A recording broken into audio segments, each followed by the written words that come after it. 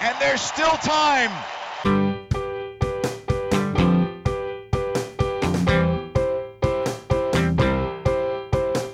10 minutes left. Yeah, but there's still some time. It's not the final score. We need more than the numbers we're given. Show us you live and breathe the game. You're more than a name. That's what we came for. We can bring you more than the score. Every story. Let's take this thing off of the field into the real world, away from the numbers,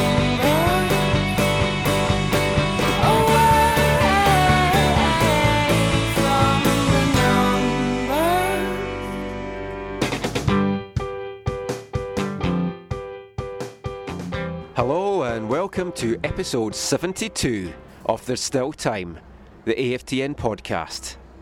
I'm Michael McCall, And I'm Steve Pander.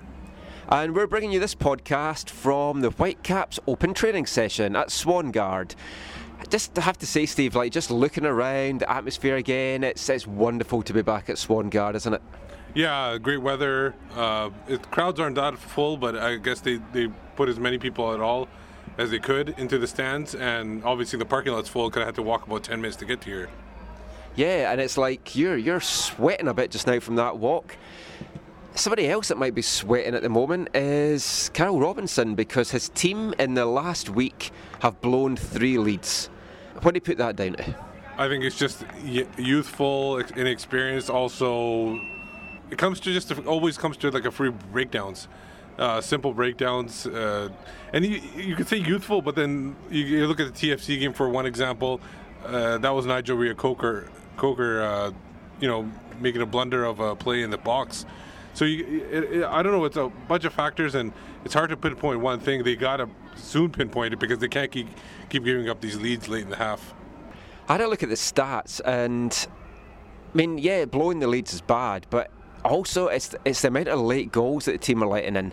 They've let in 11 goals in the last 15 minutes of matches, and that is the highest in the league. But 11 goals, 40% of the goals that they've conceded have been let in that final 15 minutes of games, and that just can't happen. If they want to be a team that is pushing for the playoffs, they just can't let that happen.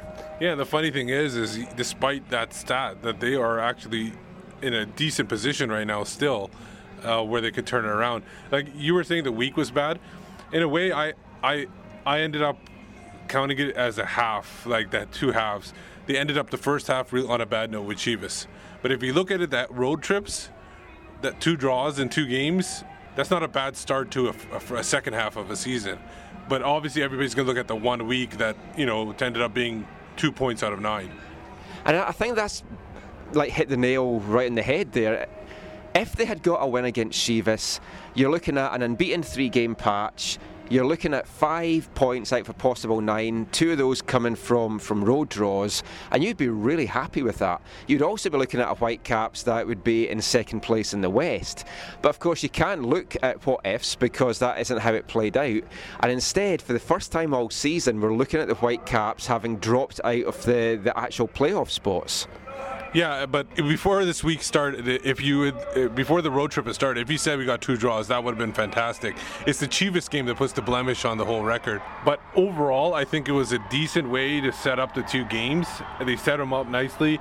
Sure, they put more emphasis on the TFC game, but they got a draw out of each one. Of course, scoring first in both games, which was ironic, and as you said before, let the lead slip away in both games. Now, this is our first podcast since the Chivas game. We did a post-game one for that, so we haven't looked at the Toronto and the RSL games. For that Chivas post-game show, we had the debate. We knew that Carroll was going to make squad rotation. We knew that he was going to leave players out. We knew he was going to give some of the fringe players a chance to get some minutes and maybe make a claim that they deserve to be in the starting lineup. And we were split. I felt that the Salt Lake game was the more important game, and that's when the strongest team should have played. I know you and Har were saying get the points in Toronto, CONCACAF Champions League, important points for that, all that kind of stuff. Family for Har. The way it played out, Carroll played the stronger team with our DPs, Laba and Morales, in Toronto, and he rested the DPs and played the weaker team in Salt Lake against Western Conference opposition in a game that could have seen the Whitecaps go second.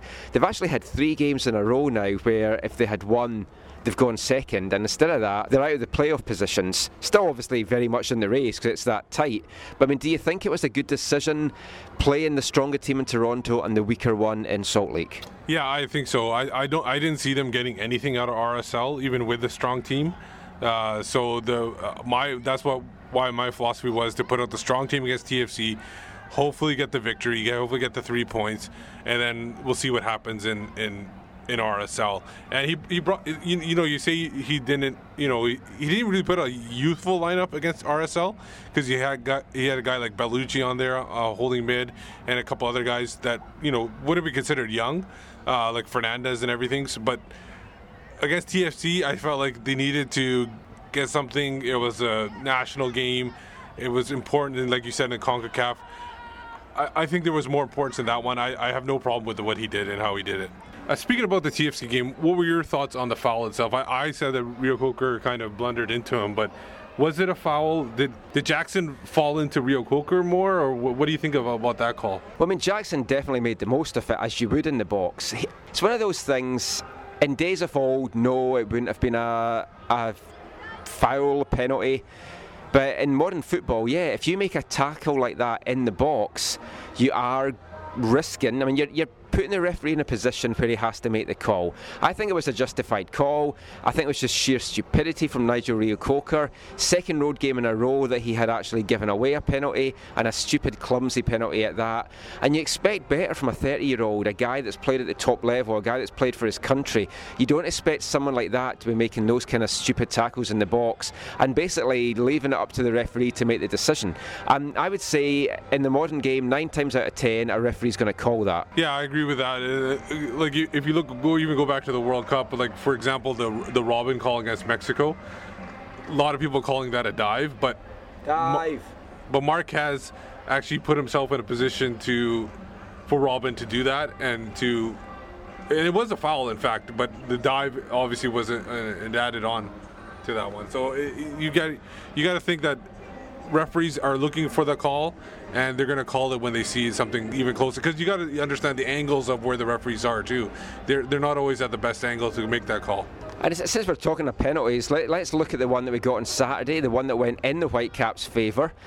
Darren Matic's taken out. Now Simon Borg in instant replay on MLS says definite penalty because the trailing leg catches Matic and prevents him going for the loose ball.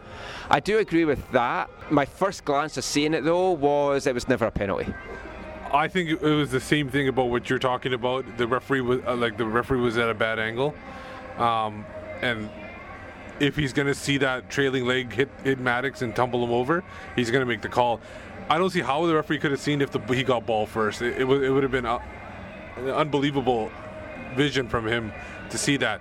And it was unfortunate that call was made too, because just for the fact of I don't know if you listened to it, but the post-game show was just like bitch fest basically between Jason DeVos and David Norman, where they were arguing. It was actually more on Jason DeVos' side, where he was arguing that should never have been a penalty. It took up almost like 10-15 minutes of the post-game show, so it was hilarious to see. But in that position, if a defender goes to ground, whether he makes clean contact with the ball, if he makes contact with the player, there's a good chance that it'll be called a penalty. I mean, it's the same thing. You're putting yourself in the box to make that referee make that call.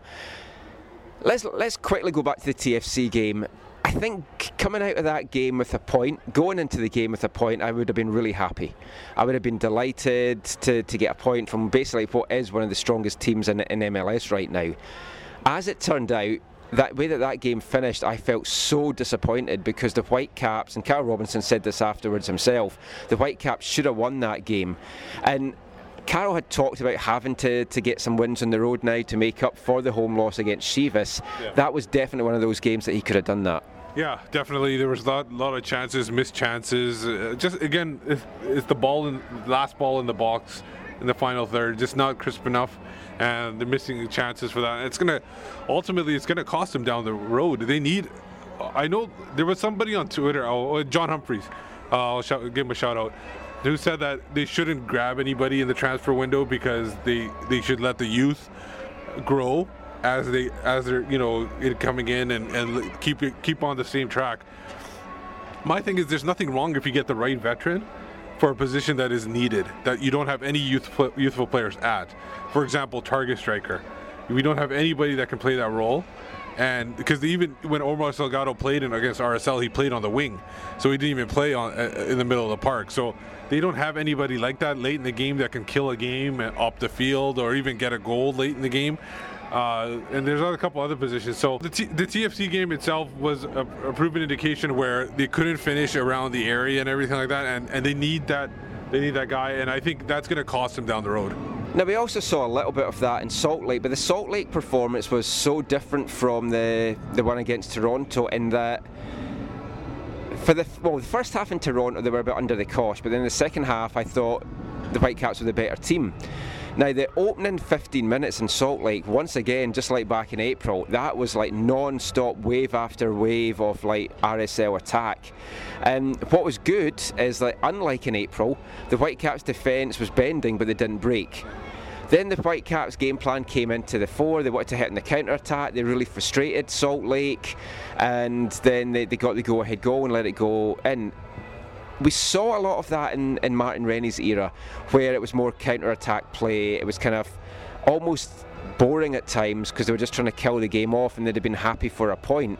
And it's something which I've said several times in the past. The problem under Rennie was then when the other team took the lead, the Whitecaps looked like they didn't have any answers and they didn't know how they were going to get round and do anything. You don't get that feeling when Robinson does that, because you feel that he still has the personnel in the park that if they do go a goal behind, they can just up a gear and they can start playing offensively. But how difficult do you think it is, Steve, to have a team that's going on the pitch in a defence-minded thing and still expecting them to try and get those forays forward, and then it puts more onus that they have to take. They're not going to get many chances, but they have to take whatever chances they do get. I wouldn't disagree with you on the Rennie point. I think while that might have been what his intention was, it never seemed like it. It never seemed like he was counterattacking at all. It seemed like the Vancouver was always taking wave after wave, and there was no opportunity even to counterattack. As soon as they got the ball, they moved it up to the center line, and it was given away, and then they had to play back on defense again. And it was a lot more scrambly than I think. I feel like Carl Robinson is more organized in the back, despite letting those late goals in. And when he does counterattack, there's some purpose behind the counterattack, and they actually have a plan going forward.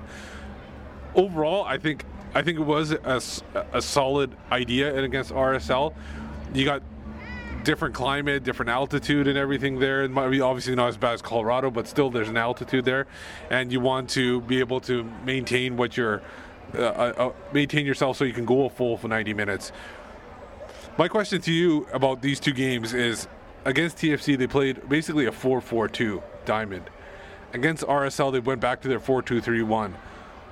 Obviously, the results were the same, but there were different personnel. Which one had the better look for you? That's a really good question. They both looked good in spells. I think with the players that the Whitecaps have, 4-2-3-1 really works for them, because you're wanting to see like Kofi and Laba as a defensive shield, or you've got Kofi and Tybert that can work there, or Bellucci back there. They have a lot of players that can play defensive mid-roles. They have a lot of players that can kind of block the middle of the park as well. Where they seem to be lacking is with the creative players, and especially on the wing. And we talked about it last podcast. We'd love like a left winger to come in. And 4-4-2 is relying on you having a really good guy in the right wing, a really good guy in the left wing, and I don't think we have the personnel here just now that's going to consistently do that. If we could bring in a left winger, then I think 4-4-2 would work. I'd still like to see 3-5-2. Who knows, we may see that at some point this season. unlikely, but I think he's going to just stick mainly with the 4-2-3-1. What do you think about Sam Adkugu's play in the left back spot in the 4-4-2? I thought he was pretty effective going forward when he had the chances. I thought Sam was excellent against Toronto, and he didn't look like a guy that was making his first road start, a guy that was making only his second MLS start. He looked really composed, he looked really comfortable. I don't really remember him being under a lot of pressure at all for that game, and you would think TFC, with the players that they had at their disposal, playing against a 19-year-old guy, that they would have tried to attack him and like really gone for it. Maybe they did, and maybe he just really coped with it. He had a couple of strong challenges as well. I mean, it might just have been that Adekugbe was really good and he soaked up all that pressure. So I mean, he looked good. And I think if we did go 3-5-2, he is a guy that can play that left wing role. And we mentioned last time, we've seen him do it in the residency. It's a big difference between doing that against men and boys. But he's definitely got something that can do that. And you have to remember as well that Jordan Harvey played a lot of left midfield when he came to the Whitecaps initially. So he's another guy that can do that, and he has added a goal scoring threat. So I think 3-5-2 would work. I don't see either of them though being able to really play a left wing or a left midfield role in a 4-4-2. That's understandable. I want to go to the other side as well. Stephen Bereshour, in the two games, what do you think of him? I don't think he really. Maybe it was a plan because they knew he was going to play both games, that they kind of held him back. I just still don't feel the attacking that I've seen in the past when he was with San Jose. No, I mean, I'm the same. He's disappointed me a little this season in that regard. I don't want to say that he's been a disappointment all round, because he has been very solid when he plays, but we were used to YP Lee tearing up that right wing, and we just haven't seen it from Betashure. And as you say, he did that when he played for San Jose, so it's kind of frustrating, because if he was doing that and overlapping with whoever's playing right mid or right wing, then I think you've really got a bit more of an attack, and I think that's what we're lacking. But I mean, there's no way that Betashure's not going to play, and he's going to be our starting right back for a long time to come by the looks of it. So I mean, maybe Robinson's told him not to be so offensive. I just think we could get a lot more out of the team and a lot more out of him if he did push forward a bit more. Now, one of the big points about the RSL game, I know we're jumping back and forth between TFC and RSL, but it's going to happen. RSL game, after they scored that goal, there was a big scuffle in the central circle just before kickoff, RSL's kickoff. The Whitecaps, I don't know, the RSL team looked so down after letting that penalty in, and it seemed to rile them up when when that whole thing happened, and they actually gained more energy than they were playing with before. Is there would it be a thing where the Whitecaps know that don't start anything with them, don't push them? They are a sleeping giant. Let them sleep for a little longer. Maybe it'll take them a little bit longer to get back into the game. The thing is, we still don't really know what kicked that off, apart from the RSL frustration, which was like there in leaps and bounds. But I mean, it definitely lit a fire under RSL's belly, and you do wonder that if they hadn't been riled up, would they have managed to pick themselves back up, or would that have been a killer blow that left them down and out? Looking at the game, I described it as feisty. It was definitely fiery, and for me I think there could have been 3 players sent off in that. I think Laba should have been sent off for the Whitecaps because he came around a bunch of players and he pushed Plata. Yeah. I think it was Plata that he pushed. But I mean, you raise your hands unprovoked. I would have given a red for that. Morales could have had so many bookings that he would have had a second yellow. Well, the forearm, the shiver forearm to Mosquito's back of his head, that was definitely one that, you know, even Borg said that he was very lucky to escape without a red card. And Beckerman as well. We were probably going to speak of Beckerman. Yeah, as well. Beckerman was another guy, and it's like, whether they would have had straight reds for the Stramash that broke out, or whether it would have been second yellows, but I really think that there should have been 3 players sent off there. And how after that scuffle only Fernandez and Laba got any bookings from that is just beyond me. Yeah, considering RSL seemed to be the team that started it and pushed around the Whitecaps initially. The one thing about the chippiness in RSL is it hurts the Whitecaps a little bit, because both Gershon Kofi and Matthias Laba are now 1 card away from getting suspended due to yellow card accumulation, and then you got Fernandez, who's like 2 cards away. So all 3 of those guys picked up yellow card, and now we're 1 step away from getting. So depth is definitely going to have to play a big factor down the road. For sure. So let's just hear a little bit from training today from the Whitecaps around the fact that they haven't been taking their chances, letting leads slip, letting the late goals in. What needs to do to change this? Any plans for new players coming in? What they need to do about concentration and tightening up? So we're going to hear from head coach Kyle Robinson, goalkeeper David Ousted, and left back Jordan Harvey. And from a striker's viewpoint, we're going to hear from Eric Hurtado.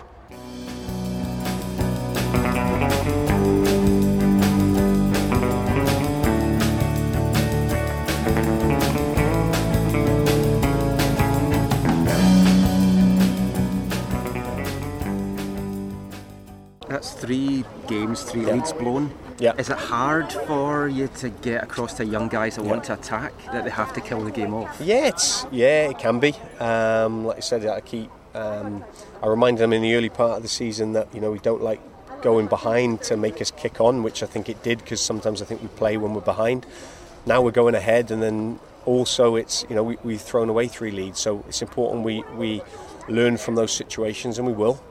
But it's important we don't get caught up in the situation, and if we go ahead on Sunday or we go behind on Sunday, we've still got 90 plus minutes to try and win the game. So I will use it as a learning situation for all of them.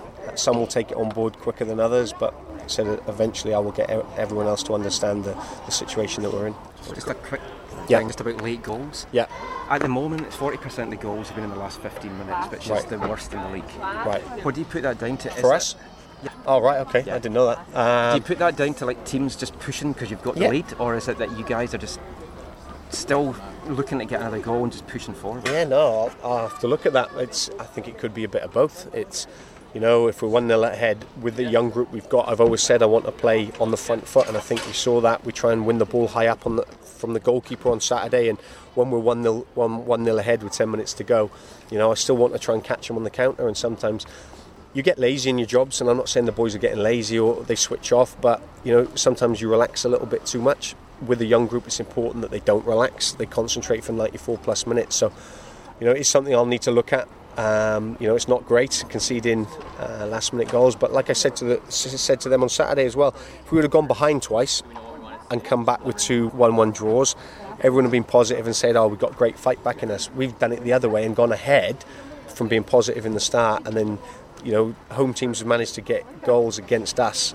and then people say, well, we concede in the end. So it's 6 of one and half a dozen. It's at the end of the day, we need wins, so we just need to make sure we score more goals than the opposition, whether it's late goals or early goals. It's it's about winning. Summer transfer window's open. How busy is your phone working right now? It's very busy, but whether it's for targets and things like that is another question. We're always looking to be progressive, not just now for the summer transfer window, but also January and next summer as well, because the thing you find with top players is they're very rarely out of contract, and then you have to try and broker a deal of maybe trying to get someone in on loan and that lot. So we're always looking. Does that mean we're going to sign anyone? No. Because I've got a very good group of young players here. Would I like to add to the group if I think it's beneficial and it's possible to do it? Then we're always looking at trying to do it. You've said patience has been the biggest thing in terms of even back in the spring, especially after Kenny Miller left. You'd said very much the same thing, and that still remains the same. It is. Even though we're in a window at the moment. Yeah, it is. It's I won't make a wrong decision, not just for me but for the club as well. We've got to be correct with our decisions. I think the decisions to bring in Pedro and Matty Labra's 2 DPs have been the correct decisions, and they weren't made within a month. There was a bit of planning in that as well. So if we feel it's right to do it, then we'll certainly look at it. If we don't, or we don't think we've got the right mix or character, then we won't do it. And one thing I've managed to do here is try and instill a culture, and it's credit to these boys that they've managed to do that. But I won't put that at risk for a chance or information I don't know about a guy. So I need to make sure I do my homework, and the coaches do their homework, and we get references, and we go out and watch these players, and said if the time is right, then we'll look at it. If it's not, then we won't. General question in terms of the way the summer transfer window works for you, is it more about looking at something you can do more in the future now? Has it tended to work more like that as opposed to... Yes. Yeah, no, I could go and bring in a 34-year-old now, one that's got a big name and that's out of contract, but is that going to help us in the short term? Yeah, it might do. It might cost us a lot of money, but it might help us in the short term. Is that going to help us in the long term? No, probably not. So that's what we've got to juggle up. We've got a young group, a young squad here. with a young manager who wants to develop and be successful, not just in the next 6 months, but also in the next 2, 3, 5 years. So I've got to make a decision. When I signed Pedro was based upon him being here 3, 4, 5 years, and that's the goal with him. And if I'm going to bring in a designated player, then that's going to be the case for the next one as well. It's not just going to be a quick fix for us. It's got to be a long-term plan, and I think the players understand that. I think the supporters understand that we're going in the right direction, and as long as we continue to do that and move forward, then hopefully I'll be doing my job. Do you think, how have you seen your club and other MLS clubs use the last few summer windows? Is it more like a scouting phase than just trying to get players in the Listen, this is the beauty of MLS. There's not a right way and wrong way of doing it, and if you sign a designated player in the summer transfer window and then he leaves the next year, then it's the wrong way to do it. If you sign a designated player in January and he leaves halfway through the year, that's not the right time to do it. At the end of the day, you've got to be correct on your designated players, because they're the big difference between being successful and not. So that's why I say I won't rush into bringing a designated player in if I don't feel the time is right or the player is right, because it will affect the group too much. There has been a lot of turnover in summer transfer windows at the club in the last 2 years, and whether it's worked or not is up for debate, and you guys will decide that. But I've got to make a decision based upon what I think is best for the group, and I will never put the group at risk rather for one individual. With 3 blown leads in a week, what does that do for the mentality of the team? Does it start to play in your mind? And what do you need to do to stop blowing these leads?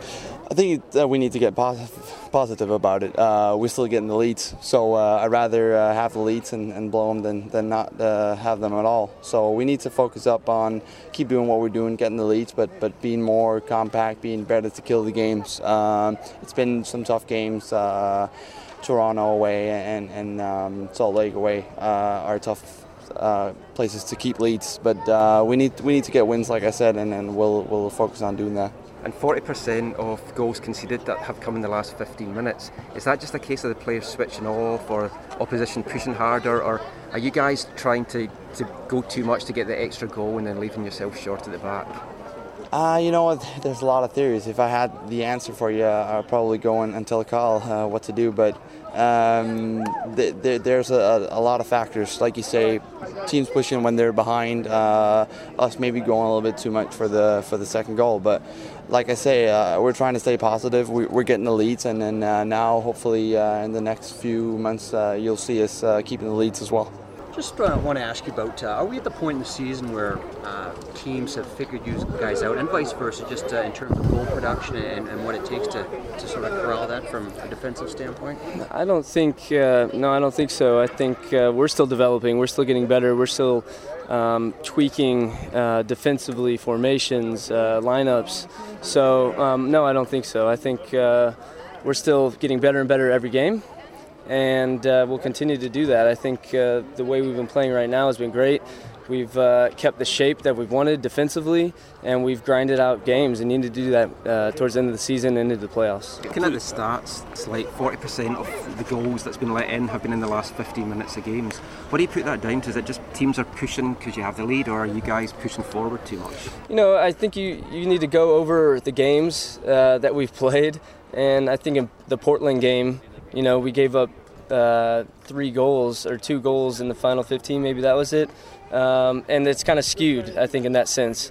Different games here and there. I haven't looked at, the numbers.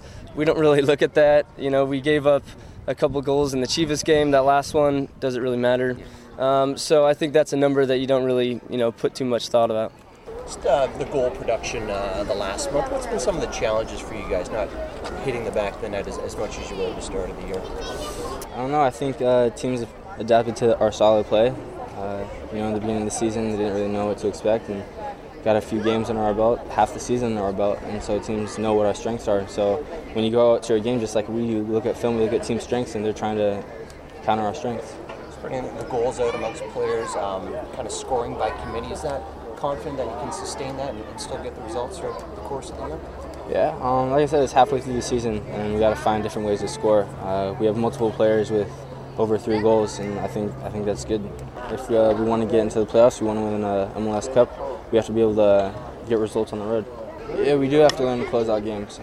Pushing forward to the end of the season, to go into the playoffs and the MLS Cup, like I said, we got to learn to close out games. So we got to focus on that and work on that.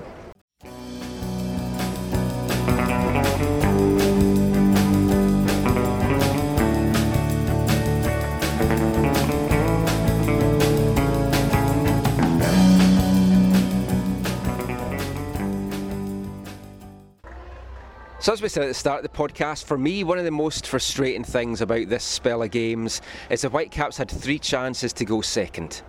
Now, in the West, sitting second are FC Dallas, and they're coming to BC Place on Sunday. Early in the season to say this maybe, but for me this is a must-win game. If the Whitecaps are going to make the playoffs, they need to get the 3 points from this. Dallas have played more games than the Caps. They've got a lead on them just now in points.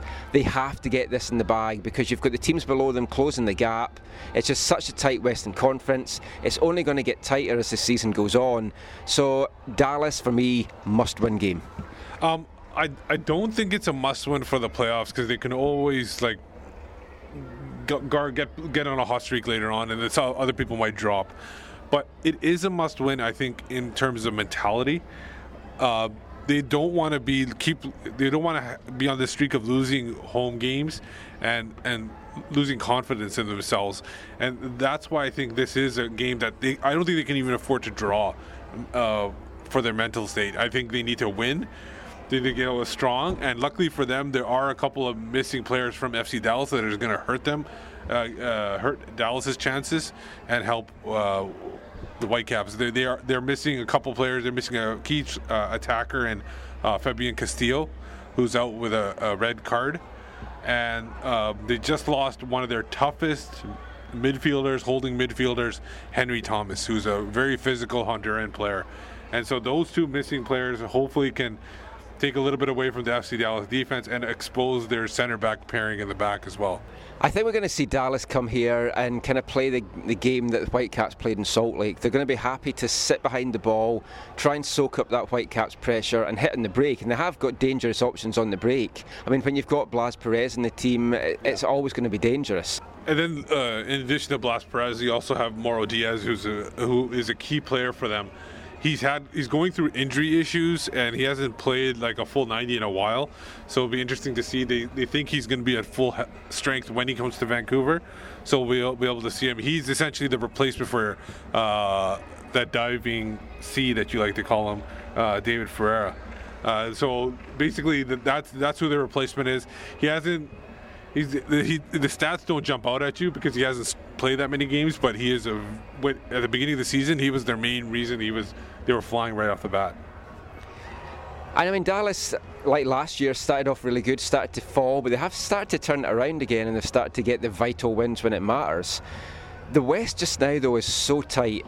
I mean, San Jose look out of it, but a run of games could pull them back into it again. They're done. They're absolutely done, I think. What about Chivas? Do you think their bubbles burst now after that decimation by DC? Yeah, I think Chivas is going to drop a little bit more to the mean. I just don't see the depth they have, and I think over a long season they'll probably fall apart.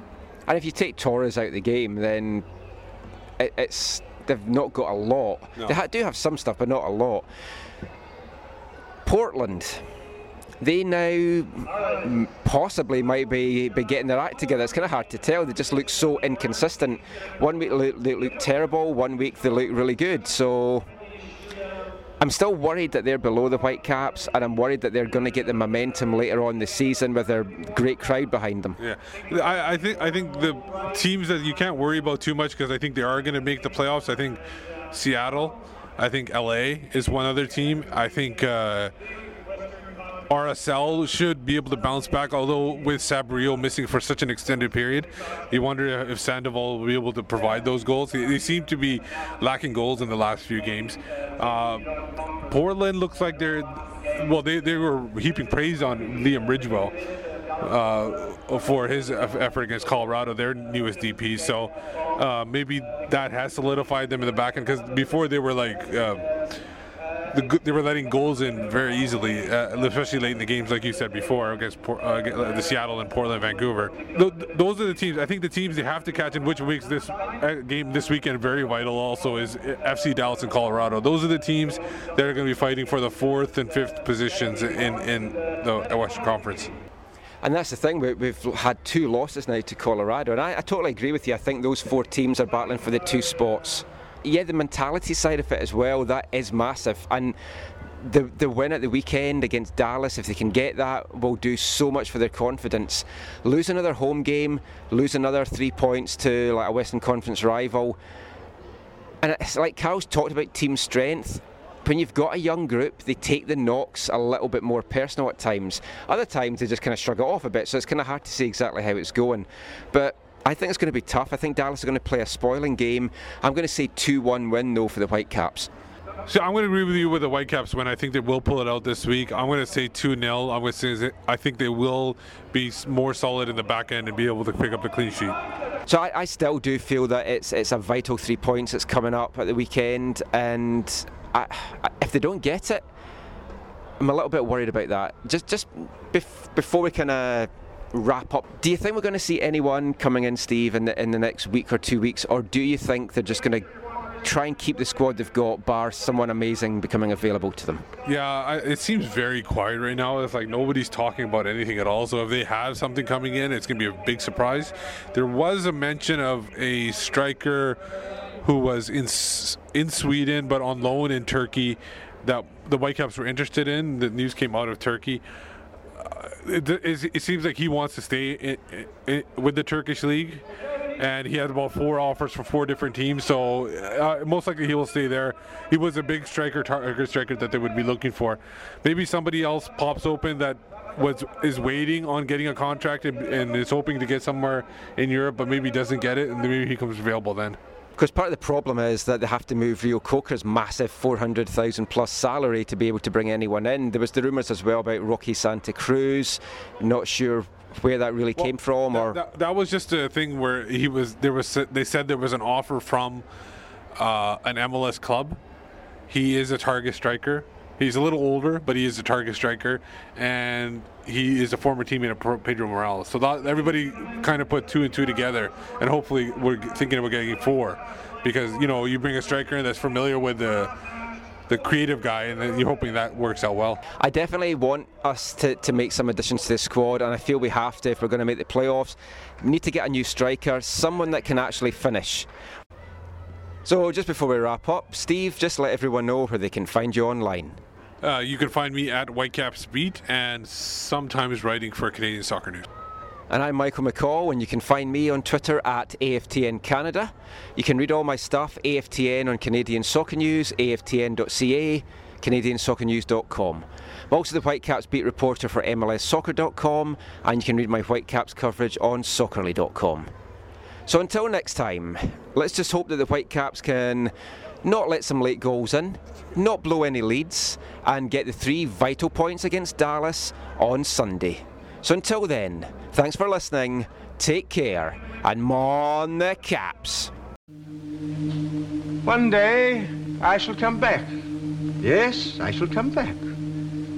Until then, there must be no regrets, no tears, no anxieties.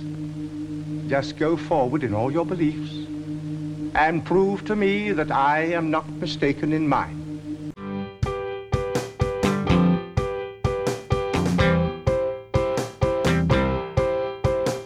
10 minutes left. Yeah.